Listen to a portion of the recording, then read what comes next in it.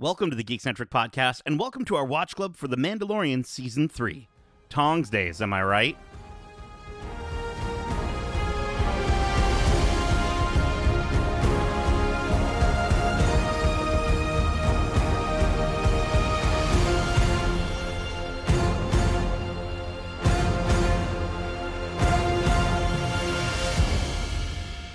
Welcome to Watch Club. My name is Nate, and this is our Watch Club for The Mandalorian Season 3, Episode 3, Chapter 19, titled The Convert, directed by Lee Isaac Chung.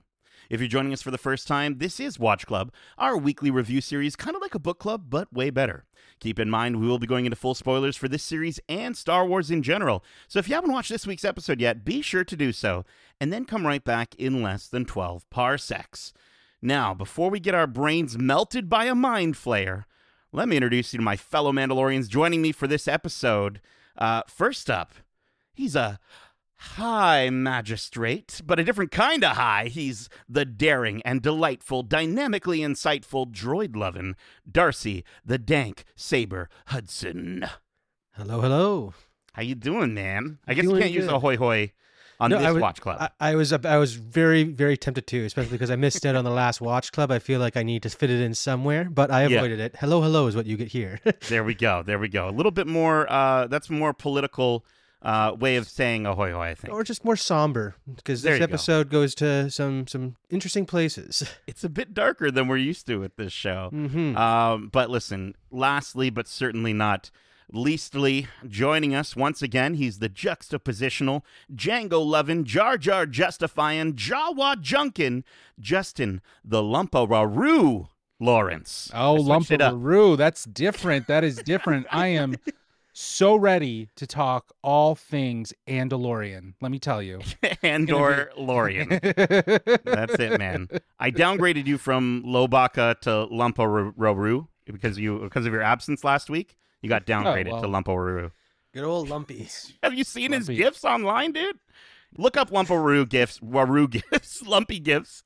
It is absolutely phenomenal. That's who I thought Lobaka originally was when I first called you Lobaka. But listen, we're here week 3. We got something a little bit different here. Based on the trailers, we knew we were going to get to see Pershing at some point.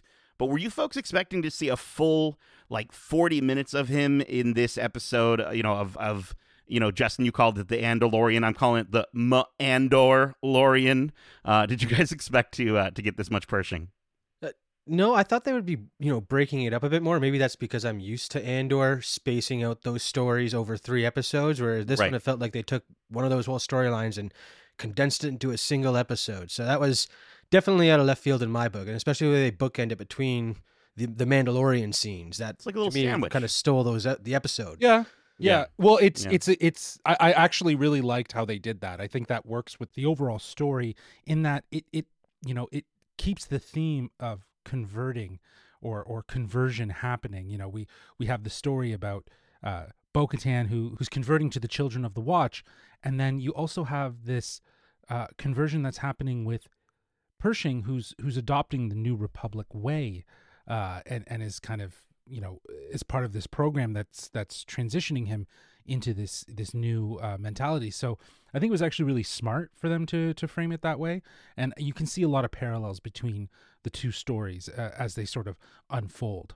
I think it's interesting. You're talking about how it's a good parallel between Bo-Katan's story and then Pershing's. I didn't get that at all, really, because I guess maybe Bad Batch still very fresh in my mind, and we were seeing how the clones were treated by the Empire, and it was almost we're seeing the similar thing by the New Republic treating these old soldiers who fought a war, and just it's interesting to see those parallels, I think, and that's where this episode stood out for me.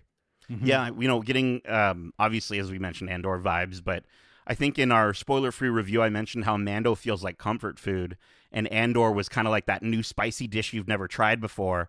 And it's cool to see here that we're getting like a fusion dish almost, and it was delicious. We're getting a bit of Mando fun with the intriguing spycraft narratives between, with the New Republic and the defunct Empire.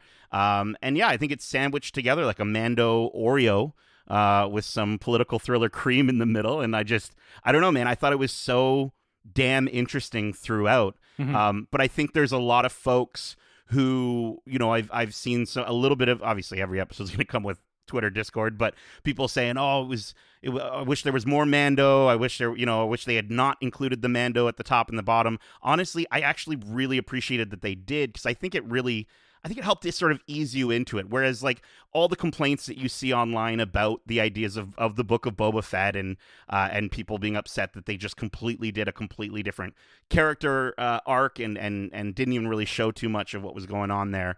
I think this one, honestly, I think this is the right way to do it if they are going to do this sort of cut to left field narrative for a different character.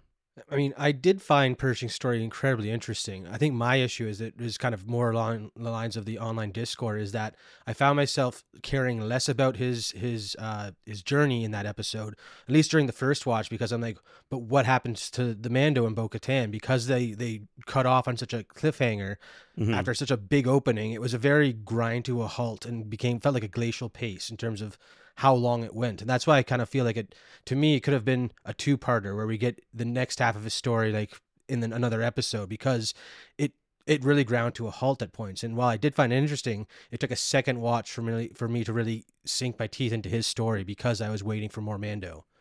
Yeah, I can see that. I think again, from a pacing standpoint, as I said, I think it helps it. I don't think it necessarily fixes the how to actually do that. I don't know if it's the best example. I think it's a better example. But I before we get arrested trying to truly help the New Republic, let's get to this week's episode. We open this week right where we left off last week, with Bo-Katan having just saved Din Djarin from drowning in the living waters, and she's sitting quietly and she's questioning whether or not to tell Din.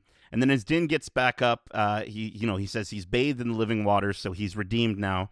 And Bo says she witnessed it. She asks him if he saw anything alive, and when he asks, like, what, she says, "Let's get out of here." The two exit the planet on the Gauntlet, and as the two travel back to Kalevala, Bo mentions that she'd invite Din in for a feast, but she's guessing that helmet won't come off, to which he responds with, "This is the way." And right after she says it, Grogu grumbles something. So before we get to this next part of the opener, first off, why do you think Bo is keeping what she saw to herself? And then did Grogu actually just say, "This is the way," in his own little way? Yeah. Oh, he was totally trying to. It's funny that we just talked about his first words and we got him trying to speak very clearly this time. Yeah. We knew what he was going for. So that was really cool. Again, my biggest thing was the fact that Bo-Katan didn't take her helmet off. Like, both either waiting for Din to wake up and then in the ship. You knew something's going through her mind there. If she's changing. She's the old ways aren't so old anymore, it seems to her, and I love that part. Like, it was really cool to see right from minute one that she is a changed person. So I can't wait to see how that plays out. Given how sort of against, she wasn't buying the myths of the old days and stuff like that. Like, she didn't really care for it, right? She just thought it was legends. And yeah, I think I think Meg said it best. She is shook by what she saw, and I think she's using it as a bit of a political gain. I think she knows. Yeah, it's leverage. She knows that he has one piece of what would unify Mandalore, and that is the Darksaber. Her knowledge now of the Mythosaur would be another side of that, another side that people would see. So if she can't get the Darksaber, well, she could tame and ride the Mythosaur, and that would have enough people that would, get behind her as well. So I think in a way, them wielding different artifacts that would, by definition, let them lead Mandalore is going to create a divide. Well, and I think she's biding her time, right? I think she's also in this moment, she's coming to terms with what she just saw. Like, she almost can't believe it. But I think she's too smart to just drop that knowledge without considering all the outcomes. And so she's got to take her time with it. We're getting Grogu's first words soon. I think it's going to happen this season, which is so exciting. I will say, though, as excited as I am about that thought, I also was kind of like weirded out by it at the same time, because I'm like, do I want to hear Grogu talking all the time? Like, do I want to get next season, do I want Grogu to just be like chatting it up all the time? I don't think that's what's going to end up happening. Though, no. Yeah, right? Like, I think it's how babies learn to speak. Exactly. You'll hear some a few words audible. at first and stuff. Yes. Yeah.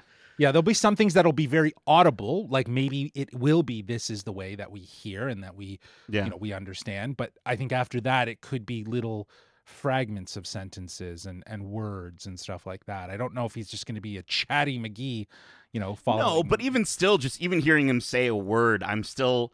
I don't know. I'm weirded out by it. I'll probably get used to it. It'll probably be the most adorable thing when it happens officially. But I did like how they both like looked back at him and they're just like, "What the fuck? Did he just say that?" Anyways, just as they look back at Grogu, they come under fire from a squadron of TIE interceptors.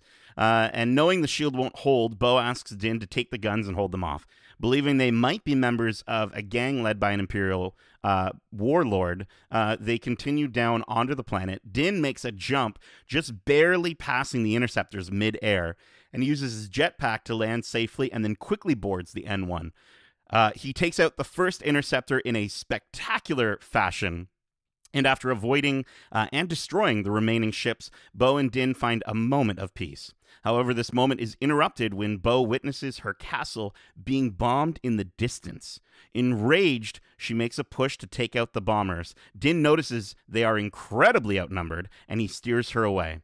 He sends her jump coordinates to a location they won't find them, and the two of them blast off into hyperspace. So let's talk about this sequence. What did you think of this incredible chase, this incredible aerial combat? And then after that, who do you think these TIE fighters were? First off, I gotta say that you always talk about the soundtrack, but for this fight, the way that they use the Mando little 2 notes basically as soon as he comes in or takes one out was so cool. Incredible. Like this was a great starfight scene, and it happened on a planet with canyons. It was very, episode 1 pod racing, but with cool ships and explosions. It was everything I want from a Star Wars, starfight. Yeah, these are some of I think the most incredible aerial combat moments we've ever gotten in Star Wars. And I know I said that during our episode 1 watch club, but even here it's just I think it's incredibly good, awesome to see the N1 basically going vertical a second after launch is so cool. The versatility of that ship is insane. And then to see the N1 against TIEs, I think is really, really cool too, because you're getting this wonderful mixture of the Star Wars, like for me, it's the Star Wars that I grew up with the N1, and then the Star Wars that my dad grew up with the TIEs, and they're fighting each other, and it's just so freaking cool. And can you clarify something for me, Darcy or Justin? She might not have realized it, but did Bo-Katan pull a tech turn? Is that what happened there? Was that a tech turn? Would you call it a tech turn? I don't know if it was a tech turn. I mean, the whole cutting engines and turning it back on is not new in Star Wars. Tech didn't come up with that. That's just a tried and true too much credit. Pilot move, basically. So it's so that's cool. more Omega looking up to him in that case. But yeah, she, like that. The way that she can fly this gauntlet took me right back to the Clone Wars when we saw them in animated form going through their starfight. So it was really cool to again have that nostalgia kick from a different angle coming into this modern Star Wars. It was really cool. Yeah, starfights have been well improved, even with Andor. There were some great in-space battles, and I think that this is yet another example of the improvement and just the idea of keeping the tension, right? Like the way that Mando goes straight up and then falls, and then, pulls back, shoots, and then flies through the wreckage, right? Like it was just the way it cuts, and like you have that moment of like, is he going to be able to make it? And he's going to, but then the way they cut from like him pulling, cocking the gun, blasting, blowing right through it, it was so well done. That N1 is that would be like my ship of choice for sure. Oh yeah. It's so nimble. It's so light. It just whips and cuts corners so well. Like in comparison to Bo-Katan's ship, her ship feels large and clunky. But yeah, like the starfights are next level for Star Wars. And I think that it adds a lot to evolving the Star Wars, look. But in regards to your second question, Nate, about who it could be, I don't know. Could this be Thrawn? Could these be people of Thrawn? Part of his team? Yeah, because he was a huge proponent in the Defender program. Like he was very much pushing for a shielded starfighter that could compete with X-Wings. So that is what we see in this starfight are those improved ties. So I'm wondering if that's him, or again later on in the episode we get another kind of bomb dropped where Moff Gideon might still be out there type thing. And again, he has a lot of sway even after It could be the him fall of too. the Empire. Yeah, So it could be. those are the two choices in my opinion. Yeah. Well, I mean, speaking of bombs dropping, right? Like with the TIE bombers being a part of this fleet, and we know that Gideon has had access to TIE bombers in the past. Maybe that's kind of his thing now that he's an Imperial warlord. It's like he's the TIE bomber guy. Yeah. So yeah, I was kind of thinking in the line of Thrawn or Gideon. I think, dude, it would be so incredible to get to see them both on screen at the same time. Like Giancarlo Esposito and then Thrawn, like whoever they get to play him, it doesn't matter. Those two on screen eating up a scene together would be phenomenal. And I honestly, I really hope we get to see it at some point. Yeah, I don't know.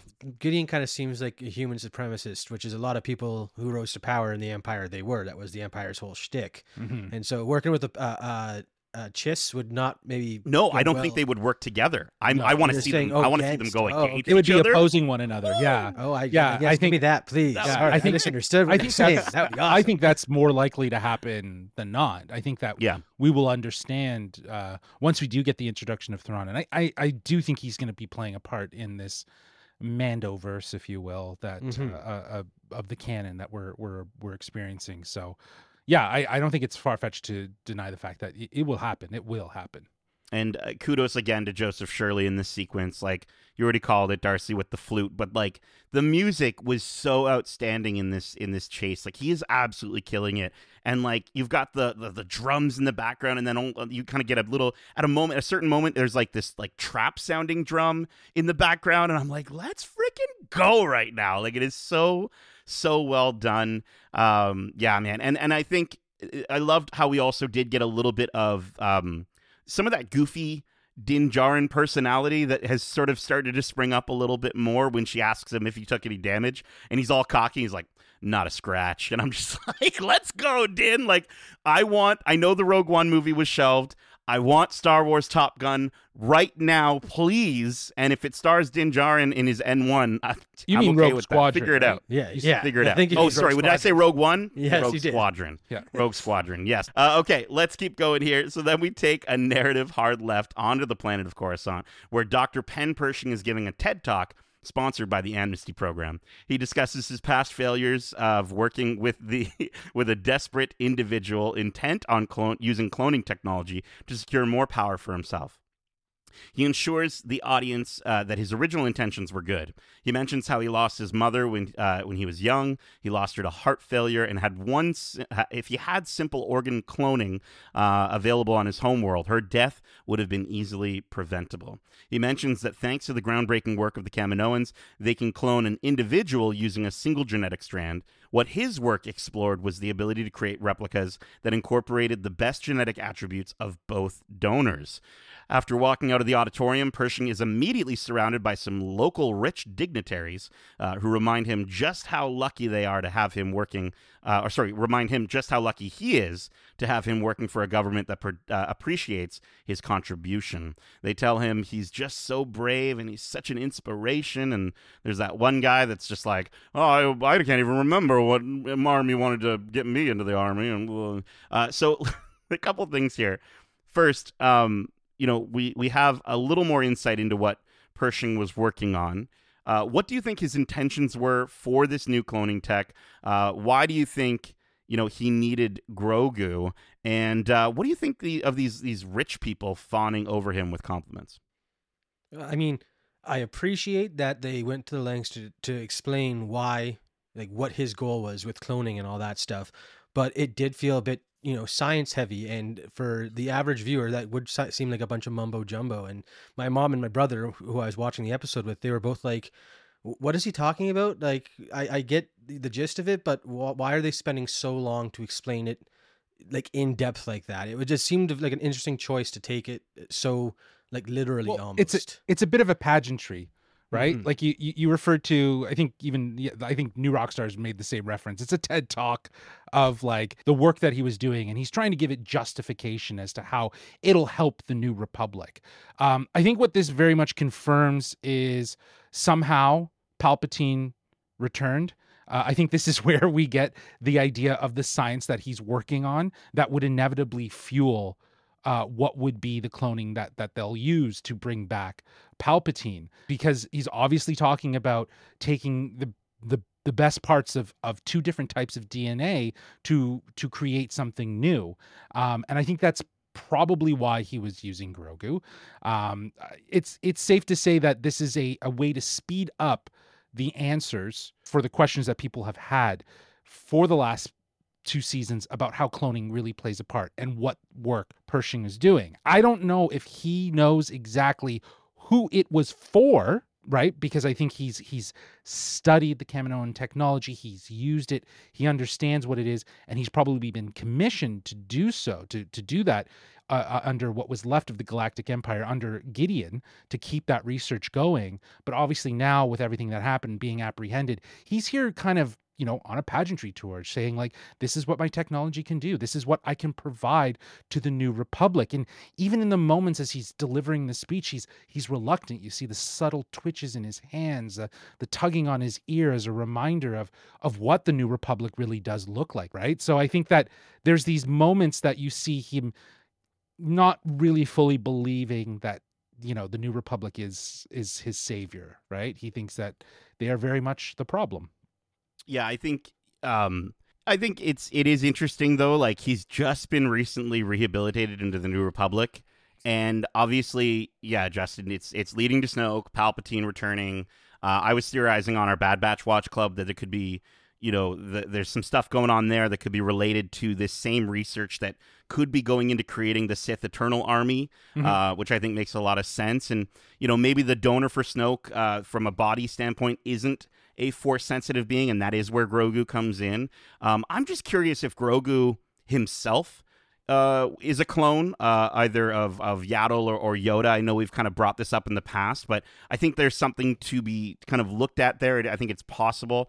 But I will say it is interesting. It's kind of cool to see that his, as we're calling it, a TED Talk, was taking place in the same opera house that we see another episode 3, Revenge of the Sith, which also has a story central to the theme of betrayal.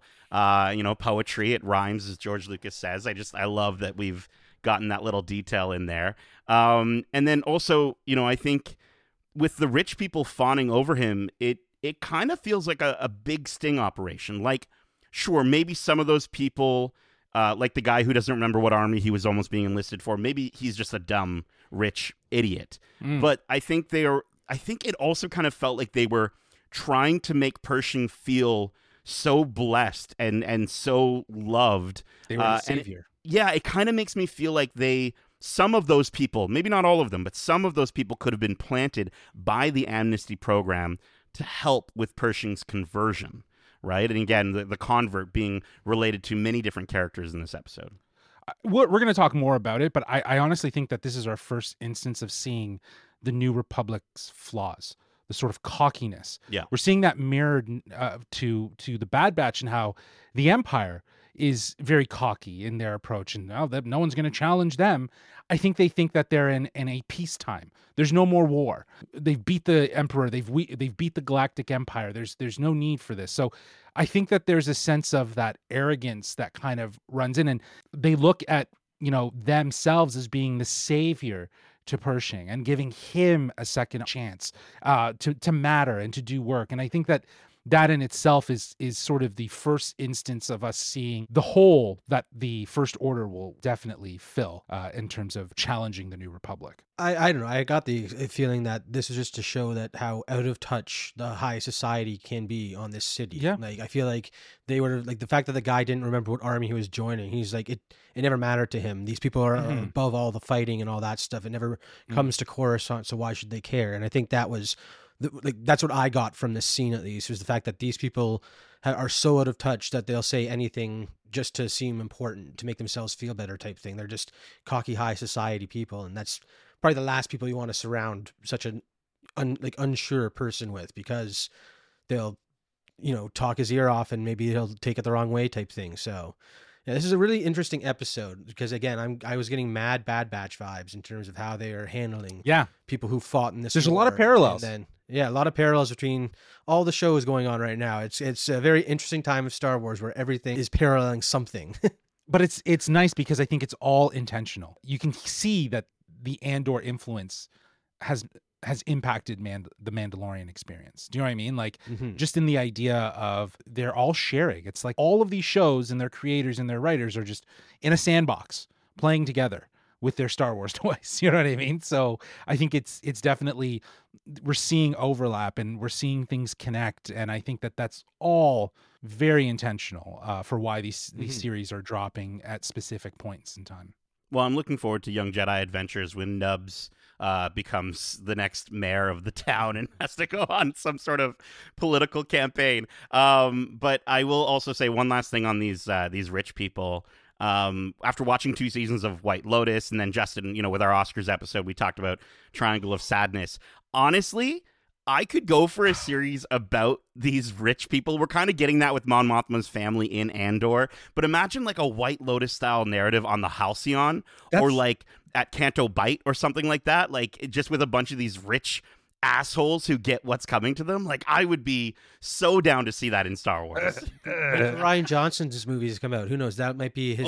Man, Benoit Blanc in space. Let's go, dude! I would be so down for that. That sounds incredible. That would be phenomenal. You know what? Instead of Benoit Blanc, though, who was the character in Last Jedi that was like the guy that betrayed them and was like, oh well, they're buying and selling guns on both sides. What was that guy's name? DJ. Yeah. Dude, get DJ as the star of that? Like, let's go, man. That would be so sick.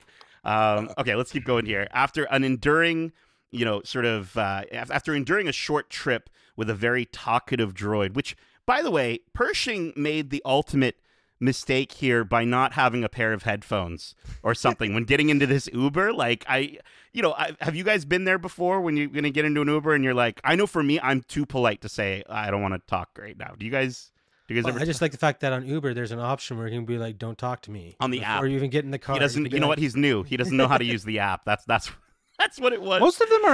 Most people are pretty understanding of that. If you engage in conversation, then they'll engage in conversation. Yeah, I could imagine if you were an Uber driver, you'd just be chatting people up all the time. I respect their decision. How was your day? App. Yeah. And then that talkative Uber droid, looking a lot like that Ralph McQuarrie concept art for C-3PO. I thought that was really cute, and I think these honestly, and listen. I think, Justin, was it you and I, Justin, that got flack from Kevin for being upset about the very blatant inclusions of nostalgic-filled Easter eggs in previous episodes of Mandalorian? But here, these deep cuts, I appreciate these so much more. Instead of just having like, oh, there's that creature in the background. Like, this is some stuff that is like, this Ralph McQuarrie concept art, or even some of the things that he's saying about some of this very expanded lore drop sort of stuff. I don't know. I think it's really cool. He's talking about some sort of Malastare mud scrapper. I can't remember the name of it. Some flying beast, which is really, really cool. Anyways, Pershing arrives at the Amnesty Program housing where he passes by a table of Amnesty officers who ask him to join them for a drink. He introduces himself as Amnesty Scientist L52 and tells Amnesty Officer M43 that he was just transferred from the Reintegration Institute. M43 introduces him to G27, M40, and G68, who he immediately recognizes from his time on Moff Gideon's ship. G27 says he heard that Gideon escaped en route to the War Tribunal, but M40 says, no, that was just a cover, and that he was actually hooked up to a mind flayer. And then G68 completely goes the other way with the topic, and she says, I try not to think about him anymore. And thanks to the rehabilitation program, she can contribute to the New Republic. M43 hands Pershing a drink, and they all raise a glass to the New Republic. They share a drink and discuss the everyday positives of working under the Empire. Pershing mentions how he misses the travel biscuits. And later, in his jammies, Pershing is ready to go to sleep when somebody rings the doorbell to his room, plays a bit of Nicky Nicky Nine Doors, runs away. But he looks down and he sees a black rations box full of Empire-wrapped travel biscuits. So, do you folks think Gideon actually did escape? Was he actually maybe put through a mind flayer of some kind? And what do you think of the New Republic's amnesty program? Well, first off, I gotta say, I think it's incredibly dehumanizing to take away their names, kind of like the Empire did with their troopers, in that they were Yes, of only course. numbers, and now we're seeing the Mhm. same thing that the Republic's doing. So that is a bit like, but all these people who were fought for the Republic and to be like, they all knew what the Empire did. So why did this decision go about so easily? Like, why was that okay to take away these names? That was my biggest question with this scene. Well, it's almost like they're leaning into what the Empire did, right? Like they're just Mhm. they're just saying like, oh, we're just going to continue what the Empire was doing with this, but we're doing it for good, right? And I think again, it just kind of connects back to Andor. It's like that's a point of perspective on what side you're on. You could be on the bad side thinking that you're doing good. You could be on the good side doing bad things. You know what I mean? Like it's all point of perspective. So that said, it goes to show that this new republic that is in place, that is taking over for the Empire. But at the end of the day, are they really taking over for the Empire, or are they just replacing it? Because I totally agree. I think it's totally dehumanizing to just take away their names. But I don't know. Do all of them necessarily have names if they were part of the Empire? Well, again, Maybe. only troopers in the Empire had no names because they were Okay. conscripted. And upon conscription, they were giving the number. But anyone part of the ISB and Imperial Navy had a name. They were officer so and so and stuff like Right. that. So Right. they've gone a step further in that anyone who worked for the Empire now has no name, and that's what I thought was like they one up the Empire, which is something that I thought the Republic would be like, maybe we shouldn't do that. Well, speaking of the ISB, I mean, I thought that the housing, the amnesty program housing looks a lot like where Cyril Karn lived in Andor. And their outfits. Why are they wearing the same thing they wore when they worked for the Empire? That was another big confusing thing. Well, and this is the thing, like it's just interesting how they're sort of they want to be so different, but there's certain things that they have to reuse. They can't not reuse those buildings, and then they're like, we don't, you know what? We actually don't have the budget to get new uniforms, so let's just put a shiny badge on it, and I'm sure they'll be fine. And I think this is them keeping all their converts within close proximity to their jobs, right? It's meant to look like, hey, this is a positive thing. You get to live here, but it's really like, no. This is so you can get to your work on time and work to death. Yeah, it's public housing. It's like school housing in a sense, right? You know what I mean? Right. So these people, they have nothing. So they're set up with a house, they're set up with that, and then they're contributing back to the new republic. But I think it's all intentional for them to be using, letter number names and, using the same outfits and stuff like that. The new republic is just, maybe it's being perceived as more of like a new empire. You know what I mean? Like it's just a point of perspective, right? Like they're doing good, but are they? I don't know. That's the biggest question, right? So, well, I also wanted to say, if shortbread cookies were that hard to find in the galaxy, I probably, I think that's understandable, missing those those biscuits. But I do think it's super suspicious that the conversation these officers are having, where they're reminiscing over the things they missed about the Empire, like it's perfect timing. And you have to wonder if it's all an act. Like maybe all of, not just G68, maybe all of them were in on this, okay, he's coming. Okay, let's start talking about this. I also want to shout out Katie O'Brien here, great in this episode. And we recently just saw her as Jentora in Ant-Man and the Wasp: Quantumania, and I thought she was great in that movie as well for the limited time that we got her. But I think, going back to Gideon here, these being the prominent two rumors, right? And I think you were mentioning it earlier, Justin. These are the first signs that the New Republic is not doing great, and either they're not good at prisoner transports, or they're torturing their captives in the same way that the Empire that they fought against all these years is doing. And so I think it's like, in a way, it's almost like a message to the rest of the galaxy to sort of just say, like you were saying, are we in a better place? Are we really learning from our mistakes? Exactly. And I think it's all intentional. I think that's what this episode does really, really, really well. So right. good. From the pageantry of putting Pershing on stage to talk about his technology, and you just see the pompous, arrogant nature of who these rich people are. I think that coming here and seeing what this amnesty program is, it does feel similar to that of an empire run program. So I think it's all intentional. And I also just want to quickly shout out those Lego cups that like stack on top of each other. Can we like Those how do are we get dope. those? Yeah. You mean the space smearing off ice? Is That's that all what I it thought is? what it was. That's what it looked like to me. So I mean, dope. that cloudy white booze substance, it's got to be ice. I just want cups that can like do that though. I want them to stick together and pop off. Oh, dude, so sick. In regards to Gideon, though, I just wanted to say I think that Yeah. it is likely that he escaped. I think that is probably the likelier smart. of the two scenarios. But I like that they seed plant the mind flare. It's not their first time doing it, but I think it was in season 1. I think Cara Dune mentions it. Yeah, and Cara Dune mentions it, and then I think Grief Karga is like, oh, that's just myth, that's just scare tactics, right? Yeah.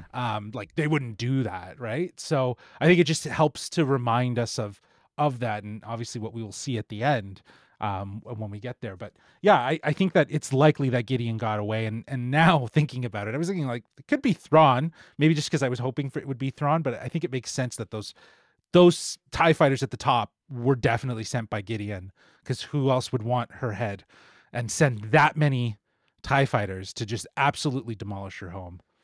Mm-hmm. I mean, it's interesting that the Gideon name dropped happened the same time we are like having this introduction between G68. Yeah. I can't remember her Yeah. actual name that we hear later on in Yeah. the episode.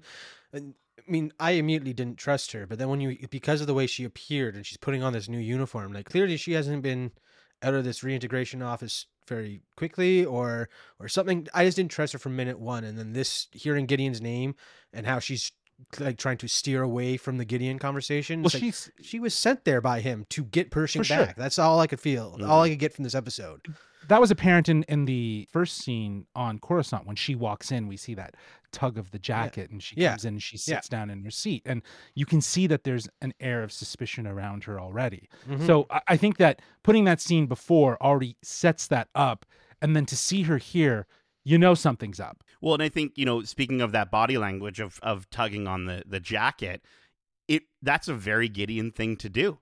We've seen Gideon before where he sort of like fixes his collar before he walks out or what have you, right? Like Thrawn. I feel like I do feel like it's maybe something of something, maybe her training, maybe it is genetic, maybe Military. It's related in some way. Military. Oh yeah. It's you have to have your 100% uniform in military. pristine condition and be perfectly aligned or be written up. All right, well, let's keep going here. Back at the office, Pershing is delivered another set of data disks ready to be archived. And what seems to be just another Bendu day turns out to be a fun night out as G68 invites Pershing out to see Monument Plaza, where they enjoy some glowing popsicles. There's a magician, a juggling droid on stilts, and the peak of Umate, the highest mountain on Coruscant. G68 tells an apprehensive Pershing to touch the mountain, to just touch it. And after he declines, she eggs him on, saying, "Live a little, Doc. It's not the Empire." So he attempts to touch it, and then a security droid floats in, stops him, scares him, tragically dropping his glowing popsicle onto the ground. And G68 laughs with him and offers to buy him a drink, a photon fizzle or proton fizzle, one of the two. So what did you guys think of Pershing's new job and his night out with G68? Again, very dehumanizing job with the way that he's just doing data entry that I'm sure droids could probably handle. Like it's a slap in the face, especially after that first scene with him where he's being talked up about how it must feel great to work for an empire that can use your powers for good or anything like that. And he's stuck behind a computer doing a mindless job. It's very, very dehumanizing, I think. Well, even that guy he's like, "Yo, I saw your TED Talk. Like, that was bomb ass. What are you doing down here?" Like, he's like, you're too talented to be here in data archival. So yeah, and again, Cyril Karn, I think, worked in that exact same cubicle. Like, it looks so similar to that same building, just refurbished. Sure, but I think it's the visual language. It's continuing that look and aesthetic across Star Wars. Like, if that's something that Favreau and Filoni have seen what Tony Gilroy did, and it's like, yeah, okay, let's implement more of that into what we're doing. That's smart, right? You're allowing creators to do what they can, but then you're also finding ways to bring that in so that it feels more holistic to the overall Star Wars experience. So I think it all worked really well, and I think it's purposeful that it calls back to Andor, and it feels like Andor, right? Like I think that's all intentional for us to kind of have that association, and why it was set designed that way. To see him doing archival data management of whatever kind is I guess it's seen as a low tier job, because droids could probably handle that a lot better, right? And probably faster. But those glowing popsicles looked delicious. What flavors do you guys want? I'm gonna go to the store right now, get some for you. What flavor do you want? Well, I'd go for a red one. What? Banana popsicles are always the best for me. You're gonna get a yellow glowing popsicle. I was gonna get banana flavored. Yeah. I'm getting a blue one. Anytime there's a blue icy thing, I'm getting blue. Justin's getting a red one. It's interesting because G68's favorite color, popsicle was red, and she only liked the red biscuits. I saw evil. She only liked the red biscuits. She ate the yellow ones too. No, dude. Yeah, but dude, she said that she loved It was those weird to red like ones. the red ones with that reaction from and the rest everyone of was them. like, "Yo, you like those red ones? Tasted like ass. Like, what are you talking It's like someone about?" liking black licorice. Yeah, yes, exactly. Those are the black licorice of the Star Wars universe, and she likes them because she's evil. I love how we see she's conditioning him here on their little date, and she's got to, I think she's got to be more than just a second in command to Moff Gideon. Like she's working him perfectly here, and she's like, "Don't worry, you're not going to get in trouble. It's not like the Empire." Which, by the way, that line hits so hard the second time you watch this episode. Just because, again, as much as they want to be different, and I know we keep bringing this up, but as much as they want to be different, they're doing the same things as their enemies. And the moment she says it's not like the Empire, I'm like, oh. That was a red herring right there. You're like, right there. You're still, exactly. You're still part of it. I think that I watched the same video that I think you watched as well, Nate, the new Rockstars one. I liked how they pointed out the way that here it's G68 feeling out and getting Pershing to the point of realization that his research mattered and that could be beneficial. Like she is almost like in a sense being like the Emperor, wielding the Force and corrupting his mind so that he can think about what is actually going on, right? And that kind of unravels him. That begins the unravel in this sort of very disarming situation of just going out and experiencing the nightlife on Coruscant. So, kudos to them for really like highlighting that, but and showcasing that in a way that feels, again, we're looking at just real people. Right. And there's no force wielding that's happening. And it's that sense of corruption. It's that sense of lying. It's that sense of wielding power over someone else. So, I love that part. A couple of neat details to point out in this sequence. Monument Plaza has been a couple times. We've seen it before. I think the one that sticks out the most, Duchess Satine and Obi-Wan went on a secret date there in the Clone Wars, and that's pretty dope. I think the music playing in the background with the circus-style composition. Yeah, it was like March of the Resistance theme from The Force Awakens, which I think kind of pokes... Right, and it kind of pokes fun at them, just like, oh, they're just a bunch of clowns. And then I think, thanks to Twitter for pointing out the magician that they see is Dean Cudney, the cinematographer for the episode, as well as the Back to the Future trilogy, which is really dope, and he has that little dragon thing there. I think overall this sequence was great, because I think, and even this entire episode with G68, there were a lot of moments where I'm like, on one side I'm like, yeah, she's kind of right, and then another side I'm like, no, she's awful, don't listen to her, and then another side I'm like, yeah, she's kind of right. Like, it had me going back and forth, kind of like Pershing, and I really appreciated that with the dialogue. I just didn't trust her. Just never trust her. She had a popsicle. It's clear. It was definitely clear that she was in control, and she was trying to get him to think differently about his situation, just so that could be the catalyst for what would be next. Well, let's get back to what's next here. Back at an amnesty building, Pershing is going through a questioning session from a droid put in place to measure his reintegration. He asks the droid if it was okay to pursue his own research recreationally, and he's turned down as his research includes cloning and genetic engineering, which is prohibited by the Coruscant Accords. I'm just like, yeah, let's, marvel there. So it just reminds me of laws. Just laws. Yeah. There's just laws, yeah. Accords are laws. Accords are a real thing. They're not just You in know Marvel what? Universe, Nate. Yeah, You're wrong. exactly. You're wrong. Go eat your red popsicles, okay? You don't know. But Pershing walks out to see G68 sitting by herself, and he sits down next to her, lamenting how his research how his research in the right hands could still really help people.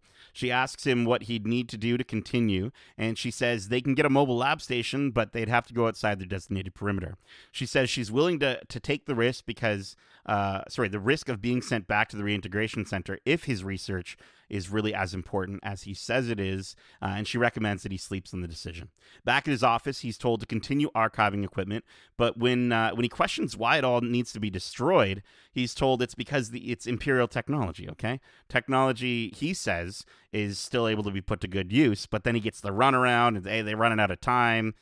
Pershing, now frustrated, undergoes yet another reintegration questioning session, and after confirming that his main objective is to help the New Republic, he quickly exits and immediately tells G68 that he's down to go get that mobile lab station. So why do you think the New Republic is so against using Imperial technology? I mean, it can't all be evil, right? Like they must be able to reuse even some of it, even if it isn't for war. Well, I think a lot of this comes back to that first scene where all the high society people are schmoozing. The people who are in power in the New Republic aren't the people who fought against the Empire in the rebellion. Right. Like we hear them saying that they're also taking apart or decommissioning the Alliance fleet. So Yes. the fact that the rebellion was built on these scraps, people bringing together anything they could find, all these resources. You'd think that would carry over if the people who fought were in power, but that's not the case. Yeah. It's just the people who have the most money who are in power, and they just see the name Imperial and be like, oh, well, I got to go against that now because we are a new thing. And that's where this like vacuum is being formed, is that the people who fought aren't the people in power. And that's a very big issue, obviously.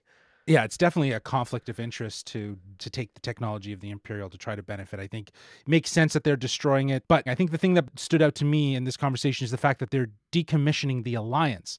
That is the Alliance that saved the asses of everyone. That is the fleet that was built by rebels. And I think the takeaway from this part of the story is how the Resistance fits into this story as an act against the First Order that will obviously challenge the New Republic at some point.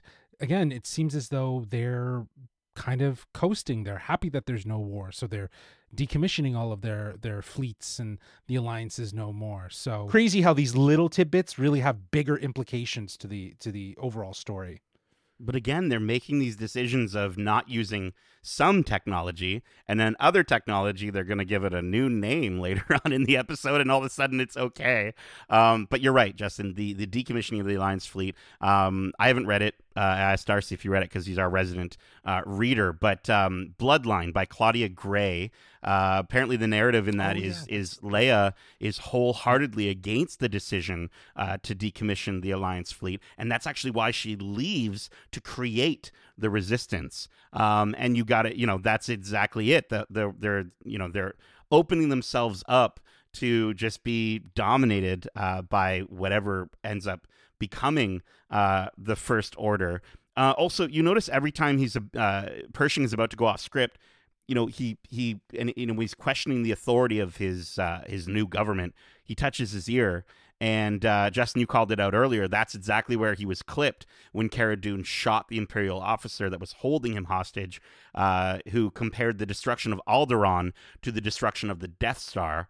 And I think he's thinking about how these two groups are more alike than they'd like to admit.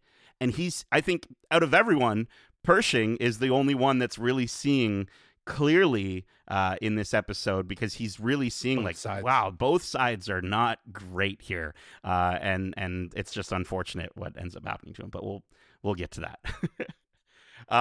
So the next night rolls around, and Pershing and G68 sneak out onto a train. Once on board, G68 sort of aligns with the crowd, and there's a big alien guy, and she's like, "Tongs days, am I right?" and Pershing admires the views of the city, but gets, even more worried, if that's even possible, when G68 tells him they're heading to a disposal yard to get the mobile lab station off of an abandoned Imperial Star cruiser. Their conversation is cut short as two ticket droids start checking passengers' tickets, and they both stand up and proceed to make their way to the back of the train, hopping from car to car. Eventually, they reach the end and both make a jump for it, landing safely on a conveniently placed pillow right next to the abandoned Star Cruiser. So before we continue, did you guys know that there's names of the days of the week in Star Wars, or at least on Coruscant? Well, it's funny you mentioned that. I was listening to a High Republic audiobook, and they're talking about something that happens over the course of, 6 or 7 days, and they never mention what day it is in the week. And I found myself thinking, like, what are the days of the week in Star Wars? And to get it, like, almost 2 days later, the answer of at least one of them, Yeah. I thought that was really fun and just weird how my mind was going there before I knew it would be revealed. Well, I did some digging. Yeah, there's- Prime Day is the first day, Centax Day. Then Tongs Day is like the Wednesday, I guess, of the week. Okay, hump day. Hump Day, right? And then Zell Day, and then the fifth day, Bendu Day. Bendu Day. And then Bendu, obviously, big Star Wars nerds, Bendu, we all know the Bendu from Rebels. But yeah, I was like, I heard, Bendu Day at first, and I'm like, wait, hold on. And then when she's like Tongs Day, and supposedly, according to Star Wars Explained, this is only a thing on Coruscant, I believe. We're not necessarily everywhere in the galaxy that they use this 5-day week structure, but Well, yeah, time passes Wookiee- differently on every planet. Yeah, so exactly. They rotate. They Wookiee- circle their stars at different rates, so it makes sense. Yeah. Interesting.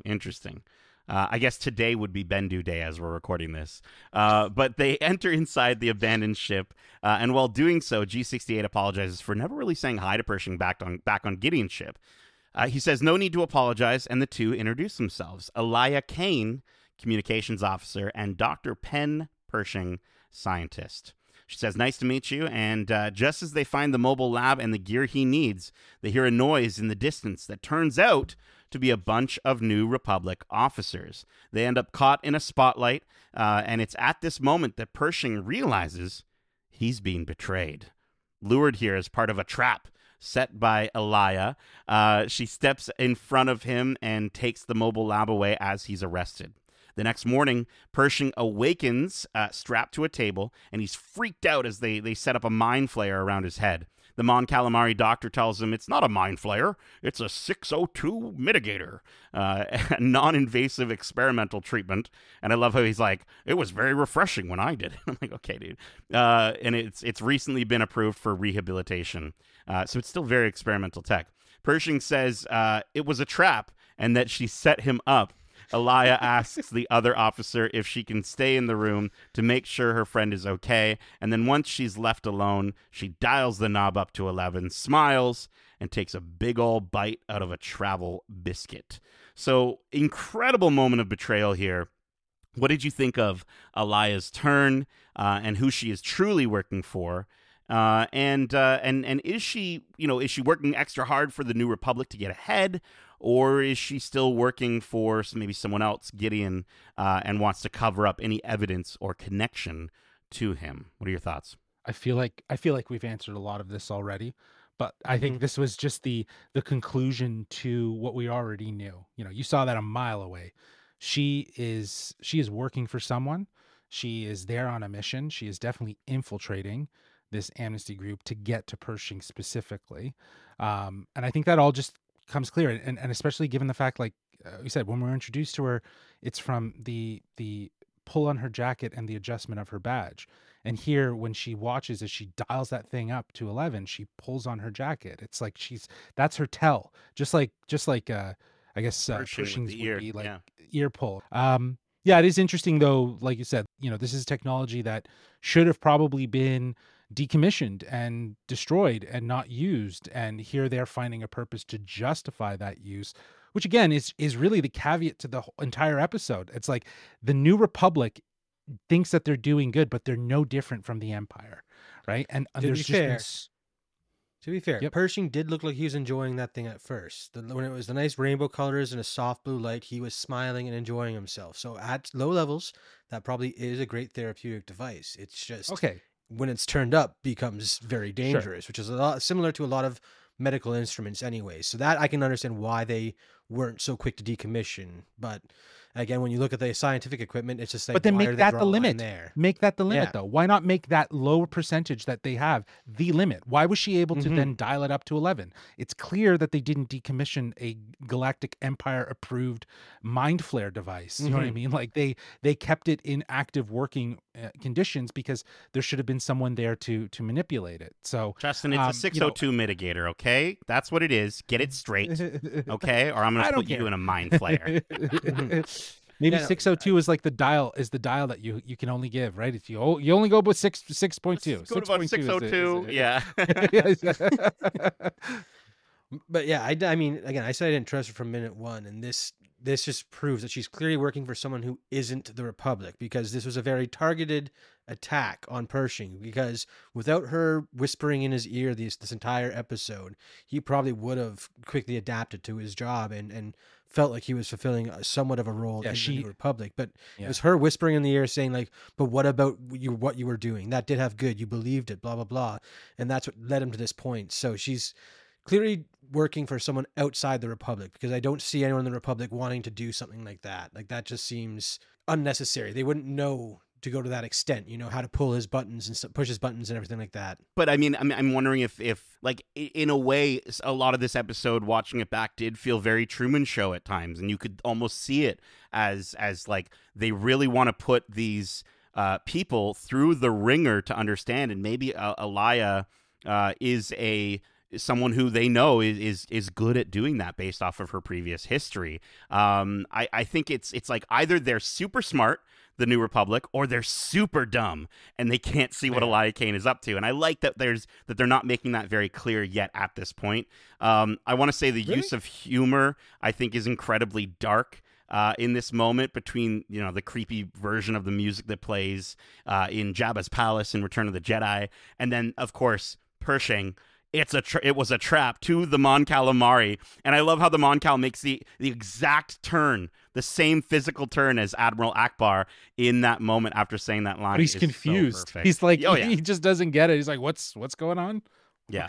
What was a trap? But listen, I don't think she's killing him. I don't think she's even necessarily wiping his memory completely. Again, it was meant. No, here's what I'm saying. I think it was meant to. Again, they're saying it was re-engineered to erase bad memories of his time with the Empire. But I think his knowledge and his capabilities are really needed to run that recovered mobile science lab.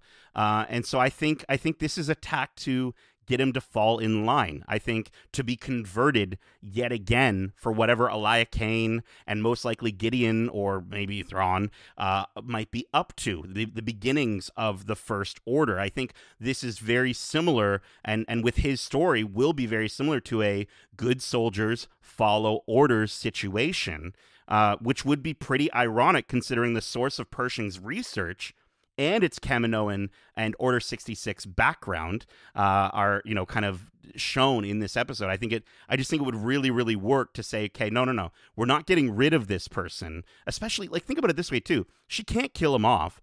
The New Republic just showboated their latest Amnesty Prize-winning convert. They're not going to, like, if he just disappears, I think she's too smart to know that she can't just get rid of him completely. I think she's converting him yet again so that he'll just fall in line with whatever they need him to do. I think she's there to take him out and take out his memories, not kill him, but just to wipe his memories, because he is a liability and he is a threat to the bigger plan that they have at hand. But the research isn't done, Justin. They need his capabilities. Right, but they have his research and they might need his capabilities, but I feel like her mission here is to eliminate any liabilities, to get rid of any threats that challenge the bigger plan, and I think that's what she's doing. That was her mission, if you will. No, I'm on the side that it was a scare tactic to try and sway him so that they can take him away to wherever Gideon is and have him resume his research, because just having someone's research is not the same as having the person who conducts it, because his research isn't complete and he was going about it a certain way that only he could continue. So I feel like this is her to be just scaring him to be like, the New Republic can't be trusted. They're just like the Empire. Come back to us where we'll at least give you meaning in pursuing your research that can do so much good.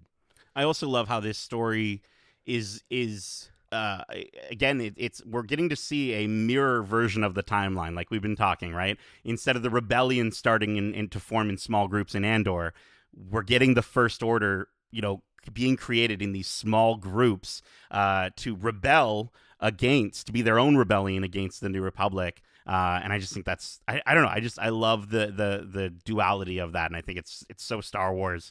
And I think, again, the like you were saying, Justin, the fact that they kept that knob the way it is just proof that there is evil on both sides. Somebody on that team who is converting into the, what do we call it, the 602 mitigator, they were like, we're going to leave this knob the way it is. And it's like, well, then that person is evil. Well, I mean, the galaxy has a lot of different species. You might need to crank it up to 11 for certain thicker skulled individuals. You never know. Okay. That might be the reason. You knew apologists. You don't know you science. New Republic apologists. Okay, I'm sorry. Over here. It's a space thing. We don't know how science works. We can't just that's fair. single it down to that. That's there fair. might be a reason. That's fair. Yeah, we got to consider all species. Well, listen, we have some more folks to get to here. We then rejoin Din and Bo, now on the other side of their hyperspace trek. Din and Grogu bring Bo to the Mandalorian covert, and they're greeted by Paz Vizsla, and not really a nice greeting, and they convince him to let them pass so that Din can prove he's redeemed himself in the mines of Mandalore. Paz lets them enter, saying, "We shall see." And the armorer pours Din's proof into the water of her forge, and as it glows, she says, "He speaks the truth." She claims that not only is Din Djarin redeemed, but by creed, Bo-Katan Kryze is also redeemed. They all say this is the way, and everybody's celebrating except for Paz, he's all pazzed off, sitting in the corner.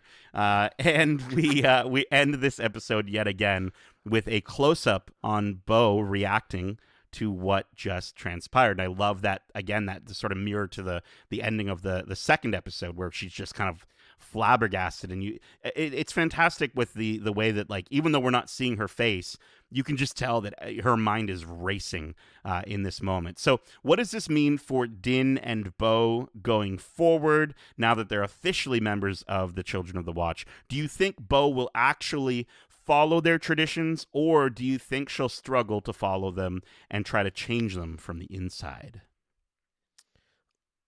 I think that she's definitely going to be sticking around with Din for a while, because there is something to this creed. The fact that the legends are real, the fact that the mythosaur exists. I wouldn't be surprised if she eventually tells Din, and maybe they use that to work together to take back Mandalore. I don't know. It's just, there's so much questions raised with so little said. And I love that about this part of the storyline, because there is so much possibility, and I can't wait to see where they go with it. And especially because at the beginning of the episode, the fact that she said the waters weren't that deep, and it was the bombing that opened up and basically awoke the mythosaur. Mandalore is in for a change, and I wouldn't be surprised if Din and Bo are the ones leading the charge to take it back in that sense. I definitely think they're going to be in opposition of one another. I think she's going to try to sabotage Din from the inside of the Children of the Watch while, getting her own followers. But I think, with the way Paz is, and he's, off to the side, we know that his lineage has a history with Bo-Katan. And, I think it's fair to say that he's just not buying it. He's not buying it. And this is maybe where we see an alliance between Din and Paz sort of form, because those two have been seen as butting heads. I think inevitably they'll all come to live together, but I think that she's still on a power trip, right? Mm-hmm. Like she wants to be the leader of the Mandalorians. I don't know. I think she's definitely keeping that mythosaur news under her helmet, and she's just not gonna let that one slip out just yet. last episode I was saying that she had lost everything, and now with her house, like her home palace being bombed and destroyed, she literally is this is the perfect she's point lost to everything. disconnect Homeless. herself from Yeah. what her family had become. Again, her family had left the ways, and to learn that they're new, I think is going to be very impactful. She's not going to be wanting to turn her back on these people who may have been in the right all along. Like her eyes have been opened, and I think we might see the capacity for a lot of change in her character. Well, I really think, like we're saying, she's in a I'd like very it, yeah. different position than when we saw her in Mando season 2, right? Like, yeah, she's lost her crew, she's lost her house, she's biding her time here, and I think she's seeing a new opportunity to potentially lead these Mandalorians back to what she and all of Mandalore used to be, like you're saying, Justin. But I think this story for her is going to be one of compromise. And I think she'll have to learn that things can't be how they were. And I think the Children of the Watch will have to adapt in order to meet her halfway. And again, this is where, I brought this up before, but I think Din and Grogu, they're obviously going to be at the center, showing them a redefined way. I don't think they're going to change the catchphrase. Like we were joking the other day, or the other Watch Club, there was that is the way. I don't think they're going to change the catchphrase, but I think they're going to change, I think the meaning of the catchphrase will change by the end of this season, or maybe even by the end of this series. But I think this season is very much going to be one of compromise. And I think they're all going to have to work together, because I think, as much as people are saying, oh, the Children of the Watch are going to be the threat here. No. I don't even know if Gideon is going to be the main threat, as we're starting to think of these whispers of a potential Thrawn showing up to prepare us for the Ahsoka series, which is coming up a lot sooner than I think we think, and especially getting to maybe see a little bit more at Star Wars Celebration. But anyways, Darcy, you said it best. It's just so intriguing to sort of, be left in the dark here and really have no idea where they're going. Darcy, you were saying you were watching a lot of the trailers before this. Did you see anything new that we haven't seen in these 3 episodes so far? We've seen a lot of them now. I'd say there's probably about 15 to 20% of the trailers that we haven't footage in the trailers that we haven't seen yet in the show. Okay. And a lot of it does revolve around the Mandalorians, like the Children of the Watch. There's at least one shot that comes to mind is them dropping out of what looks to be Bo's ship, the same way Mando dropped out at the beginning of this sick. episode. Okay. So again, that leads me to think that she will be spending more time with them, if just because that was clearly her cargo hold, and they were all the people we saw greeting them. I'm telling you, man. At the I'm end telling of this you. episode. Yeah. Yeah, and we were saying in the first episode that footage from the trailer now makes sense after seeing Navarro, and I was thinking it was going to be a flashback of when Din was originally saved, right? But it doesn't make sense. It's probably them jumping in on Navarro. Maybe they're fighting off Gorian Shard. I hope that guy makes a comeback. I'd love to see. Oh, yes. Oh, he could right. also be involved in that. He could also be involved in that. Who knows? I'd like to say that I think that they could all work together, and maybe that is probably the point of this story. I love that idea that Bo-Katan could be kind of redeemed, and she can reconcile with her legacy and move forward with the Children of the Watch and actually become Mandalorian, like not just say that she is, but actually become it, follow the creed. I think that's a great story, but I think she's here to challenge things. I think she's here to kind of stir things up, and the fact that she's now been brought into the Children of the Watch, it makes for a very interesting conversation of how her political views may clash with theirs. Well, let's just get some Game of Thrones mythosaur dragon riding That's what going I'm saying. on. It feels very much like that. Yeah, that's what dude. I'm saying. Yeah, I'm so down. All right, I want to know, what are your overall thoughts and final score for this episode, which we're going to be rating on a scale of 1 to 5 travel biscuits. Those sweet, sweet travel biscuits. Darcy, why don't you kick us off? Well, again, I really enjoyed this episode. My biggest gripe with it is the pacing. I do feel like Pershing's story could have been broken up into 2, with even the middle point being when he's deciding to go get the mobile lab stuff. Something like that would be a good, starter of the next episode, see where he ends up type thing. It felt very long the first time watching between the 2. Again, great moments with Mandalorian and Bo-Katan. So that's the only issues I could find with this episode, because I did enjoy everything we did learn in the Pershing. It was only the fact that a second watch was required, in my instance so I could grasp all those straws that were being laid down for me. So that's if that's the only thing I have to say about the episode, it clearly wasn't that bad of an episode. So I'll be giving this one 4 out of 5 travel biscuits, because again, pacing was the only thing I was upset about. Delicious. Justin. I totally agree with you. I think it's interesting how they just structured this episode, Darcy, by placing 2 bits of Mandalore on as the opening and the closing with some how did you describe it? Pershing cream in the middle. That's no, it was political intrigue cream, Justin. Yeah. I was gonna write Okay, Pershing Double cream. stuff. I would have been fine with a single regular, Mandalorian Oreo. So Yeah. it's political double stuff that we got. Double stuffed. But that said, I think that this makes for a really great episode because it bridges the gaps between some of the best Star Wars storytelling we have seen, from The Mandalorian to Andor. It brings in that political thriller, that espionage vibe, that it feels very reminiscent of a Blade Runner. And hey, Pershing even looked like Blade Runner at times. Rocking that he had jacket, the dude. the brown pop collar, and it was just he looks so badass. I also think that this begins the process of answering questions for the sequel trilogy. Like, somehow Palpatine returned. That is a big thing that they need to fix. And I think that the Mandalorian universe and this pocket of the story is going to start doing, along with the Bad Batch on the other end of the canon timeline.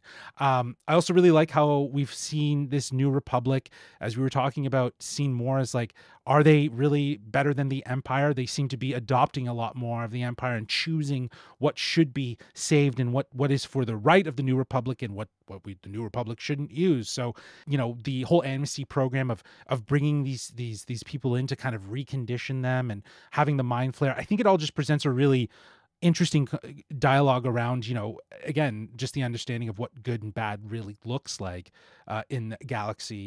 This is probably one of the most interesting parts of the story that we've all been wanting to see, and I liked how they explored Pershing's sort of unraveling and the conditioning that he has to go through to get himself to become, a new member of society after the treacherous deeds he did with Moff Gideon, in post-Galactic Empire times. The big question about this episode is, the convert. Who is it referring to? Is it referring to Pershing and his failed conversion, or is it referring to Bo-Katan and her story about how she has now converted back to the old ways of Mandalore and is now, kind of spooked into believing the myths and the legends? I really liked that Lee Isaac Chung took on this episode and opened the episode up with a very traditional Mandalorian style adventure and giving us a political thriller in the middle and then bringing us back out to the bigger story. I think that it actually makes a lot of sense, and there is parallels there. I think if you see the parallels, the parallels are very obvious in the story that they're telling. But yeah, this is all really great stuff, and I love that we've now have more of the political intrigue and the espionage style drama embedded in The Mandalorian. So I'm going to be giving this episode a 4 out of 5 travel biscuits. Woo! George Lucas is so happy. He's loving it. He's just like, oh yeah, great. Get me back to that opera house. Overall, this episode, yeah, it was great. Like, insane aerial combat and the Mando fun at the beginning of the episode. So good. Taking that hard left turn into the political intrigue of a character who I definitely think is going to be pretty instrumental to the downfall of the New Republic. Was cool. I think it was a really great call. I think it's a good call to do this in an episode 3. I love the amount of lore drops that we had in this episode. The deep cut Easter eggs done in a subtle way, I think were really, really cool, and just really great examples of bringing in nostalgia to build out the world. Getting to learn about Tong's Day and Bendu Day and Syntax Day or whatever all the days are, I think was great. And I think, again, it's just those little things that are so much fun and remind me of some of my favorite aspects of Star Wars, of getting to learn that you say bright suns in the morning on Batuu. Like all those little details are just always so fun and geeky. I think this episode had a really great show, not tell mentality in terms of its exposition. I think it did a really good job at that. And I think the twist at the end, it got me, and it got me so interested to see what happens next in this part of the galaxy.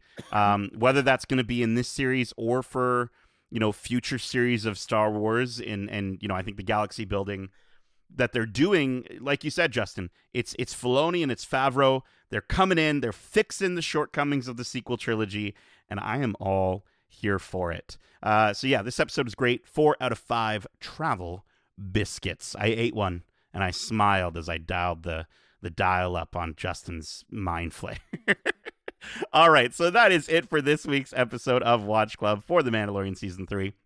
We hope you enjoyed it, and if you did, make sure to subscribe to us wherever you like to listen to podcasts, and if you haven't already. And if you want to write into the show with your thoughts or your predictions on the shows we cover in Watch Club, well, listen, you don't have to stick your head inside of a microwave only to have your memories erased and maybe turn to mush, or maybe you will still be useful to the First Order or whatever that lady's doing. Darcy, can you let the children of the Watch know how they can reach us by holomessage? For sure. They can reach us at wearegeekcentric@gmail.com. That's wearegeekcentric@gmail.com. Or if that's too much like jumping off a speeding train and not knowing where you're going to land, you can always reach out to us on Twitter at GeekcentricYT or on Instagram at wearegeekcentric. But you're going to land on a pillow. You're going to land on a pillow. She knew precisely. The exact moment. It was. She's been there before. Like she knew she done it before. She knew where she was going. Yeah. Mm-hmm. I mean, also like it was part of the operation, so maybe she just was like, so put a pillow right there. Perfect. Keep in mind we have a ton of other great episodes covering the latest in movies, TV shows, and games, including our recent spoiler-free reviews for the Apple TV original series Hello Tomorrow. And we also have our upcoming This Week in Geek episode, where we were so lucky to have been joined by Q107's own fearless Fred. We hung out with Fred to discuss the latest Star Wars movie news, his thoughts on The Punisher returning to Disney+, and we discussed his new comic series launching March 22nd called Dead Romans. He was kind enough to share some insight on the new comic, which looks absolutely incredible. Justin, you got a chance to read it. Dude, yes. I'm so stoked. Yeah, it's a first issue, so it was a tease, so it got me hooked. So I'm definitely going to be going through the motions and following along to see how the story plays out. But the artwork is stunning. It's just such a great pairing of history with today's style of illustrative comic book infused in it. It's so nice. So cool. Well, that is going to be out again. The first issue is launching March 22nd, and the episode where we talk to Fred is coming out on Monday. And if you enjoyed this Watch Club and can't get enough Star Wars, well, listen, we also have our Star Wars The Bad Batch Season 2 Watch Club going on right now with just 3 more episodes. I mean, technically 1 more episode and then a double episode finale. I am so stoked. And we also have interviews out now with Rick Famuyiwa, as well as Bo-Katan Kryze herself, Katie Sackhoff, where Justin had the chance to sit down with them and discuss their voice in the larger Mandalorian story, as well as there was a lovely moment regarding Star Wars parenting, which was super cute. So go give those episodes a listen right here on your podcast service of choice, or you can check them out on YouTube at youtube.com/geekcentric. Check out our TikTok at We Are Geekcentric. Justin's putting up some great TikToks over there.